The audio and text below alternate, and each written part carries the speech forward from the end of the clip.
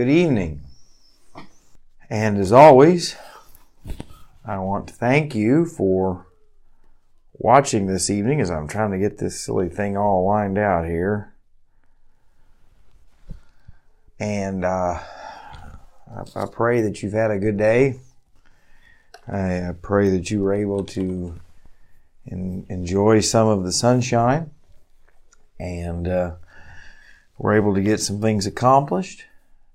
It's Tuesday, March the 8th, and we are beginning Philippians, the 3rd chapter. We finished last night, as I was explaining to you, how Philippians 2 ends. One of my favorite passages of Scripture, talking about how the church at Philippi loved Epaphroditus. Epaphroditus loved Paul. Paul loved him. Paul loved the Philippians. And so you see what real Christian love could look like, that they weren't concerned about themselves. They were concerned about each other. They were concerned about people getting well, people being healed. They were concerned about sacrificing for the greater good of the church and God's people. And it just encourages me that there is real Christian love. And I think it's easy sometimes to get hurt or to get let down by people. I think it's easy to put up walls at church. I think it's easy to put up walls in our own homes.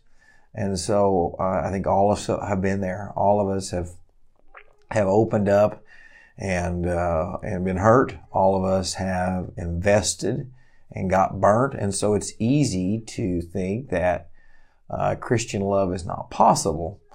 But yet, in this passage of Scripture that we looked at last night, it is possible. It's not easy. Epaphroditus almost died doing what the Lord had called him to do. But as we see, if you will go where God wants you to go and do what God wants you to do, He'll work out the details. But we come into chapter 3 and we go from this picture of love and care and concern and compassion to Paul begins to warn them. And I think there's a great danger when we begin to read a passage of Scripture like this, because all of us begin to think of certain people, right? Well, I went to church with so-and-so, and they're definitely a wolf in sheep's clothing. Or I know this person, and I know how they really act. And so it's easy to begin to put names to what this passage of Scripture talks about. But we have to be very careful that just because someone disagrees with us doesn't mean they are a worker of Satan. Many times, those who are the most opposed to the things of God look very much like a child of God. They can almost talk like Him. They can almost think like Him. But yet they can't be exactly like them. That's why the Bible says that the devil can even appear as the angel of light. And so we see that we have to be on guard. And so where we see in chapter 2 about love and friendship and the church being who the church is supposed to be, we see in chapter 3 the warning. And because of that, I think it's important to remember and recognize that love is not blind. Love is not without truth. And you have to have both. And so it starts in verse 3 and says, "Finally, my brethren, rejoice in the Lord. To write the same things to you, to me indeed is not grievous, but for you it is safe." Here it is. "Beware of dogs. Beware of evil workers. Beware of the concision. For we are of the circumcision which worship God in the Spirit and rejoice in Jesus Christ, and have no confidence in the flesh." You see, Paul is warning them against people who sneak into the church but aren't really a part of the church. And you say, "Jake, what did that look like in Paul's day?" Well, in Paul's day, there was a group of people who claimed to love Jesus, but secretly they wanted everybody to go back to the Old Testament. So things like circumcision, not eating certain kinds of food, observing certain days and festivals. And Paul says, anybody that sneaks into the church and claims to have a little bit of Jesus, but a little bit that goes against the gospel, those are the most dangerous kind of people. I heard Adrian Rogers preach a sermon one time about how Satan would rather destroy a church through division than to fill a tavern full of lost people. Because a tavern full of lost people are doing what lost people are doing. They're getting drunk and they're living for the world and they're not worried about the things of God.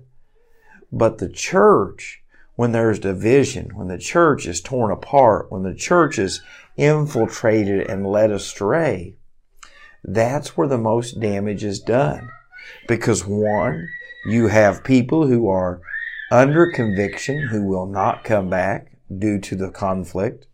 You will have baby Christians who are new believers who are not yet firm in their faith, and it will drive them away. You have mature Christians who have just finally said enough is enough. And so it hinders the truth from going out. You are probably familiar with what is going on in Ukraine and the aggression and war that Russia has brought to those people. But if you were in Russia today, you would hear a totally different story. All of their news medias that contradicted what the Russian government said have been shut. All reporters who preach or teach, something other than the Russian government narrative are subject to 15 years in prison. And so what you would hear today in Russia is that Ukraine had been overrun by Nazis, that they were being robbed of their freedoms, robbed of their hope. And so President Putin is liberating the Ukrainian people. Now, you and I know that to be false. We know the evidence, and though we don't know everything, we have a pretty good understanding of what's going on. So are we more dangerous to the Russian people, or is the one who is twisting the truth? It's the one who twists the truth. And what Paul says is people who come into the church and who have an alternative motive, or they come into the church and teach just a little bit of Jesus, but a little bit of other stuff, are the most dangerous. I want to give you some examples tonight. One, there are many people who believe that baptism is a part of salvation, but yet the Bible says that you are saved by grace through faith, not of works, lest any man should boast. There are people who believe that the Lord's Supper will make you more saved or less saved. But yet the Bible says, do this in remembrance of me. It's a time of celebration and reflection. There are other people who would say that if you go through a certain confirmation or a certain class or a certain this, then that means you are saved. But that's not what the Apostle Paul teaches in the Bible. That's not what Jesus taught in the Bible. Jesus said, I am the way, the truth, and the life. No man cometh to the Father except through me. Jesus, or the Apostle, the book of Acts tells us, Luke writes that there is no other name among men, no other name under heaven by which men must be saved. Jesus is the door. Jesus is the key. Jesus is the way. And so the Bible teaches us that we must repent of our sins, call upon the name of the Lord, and be saved.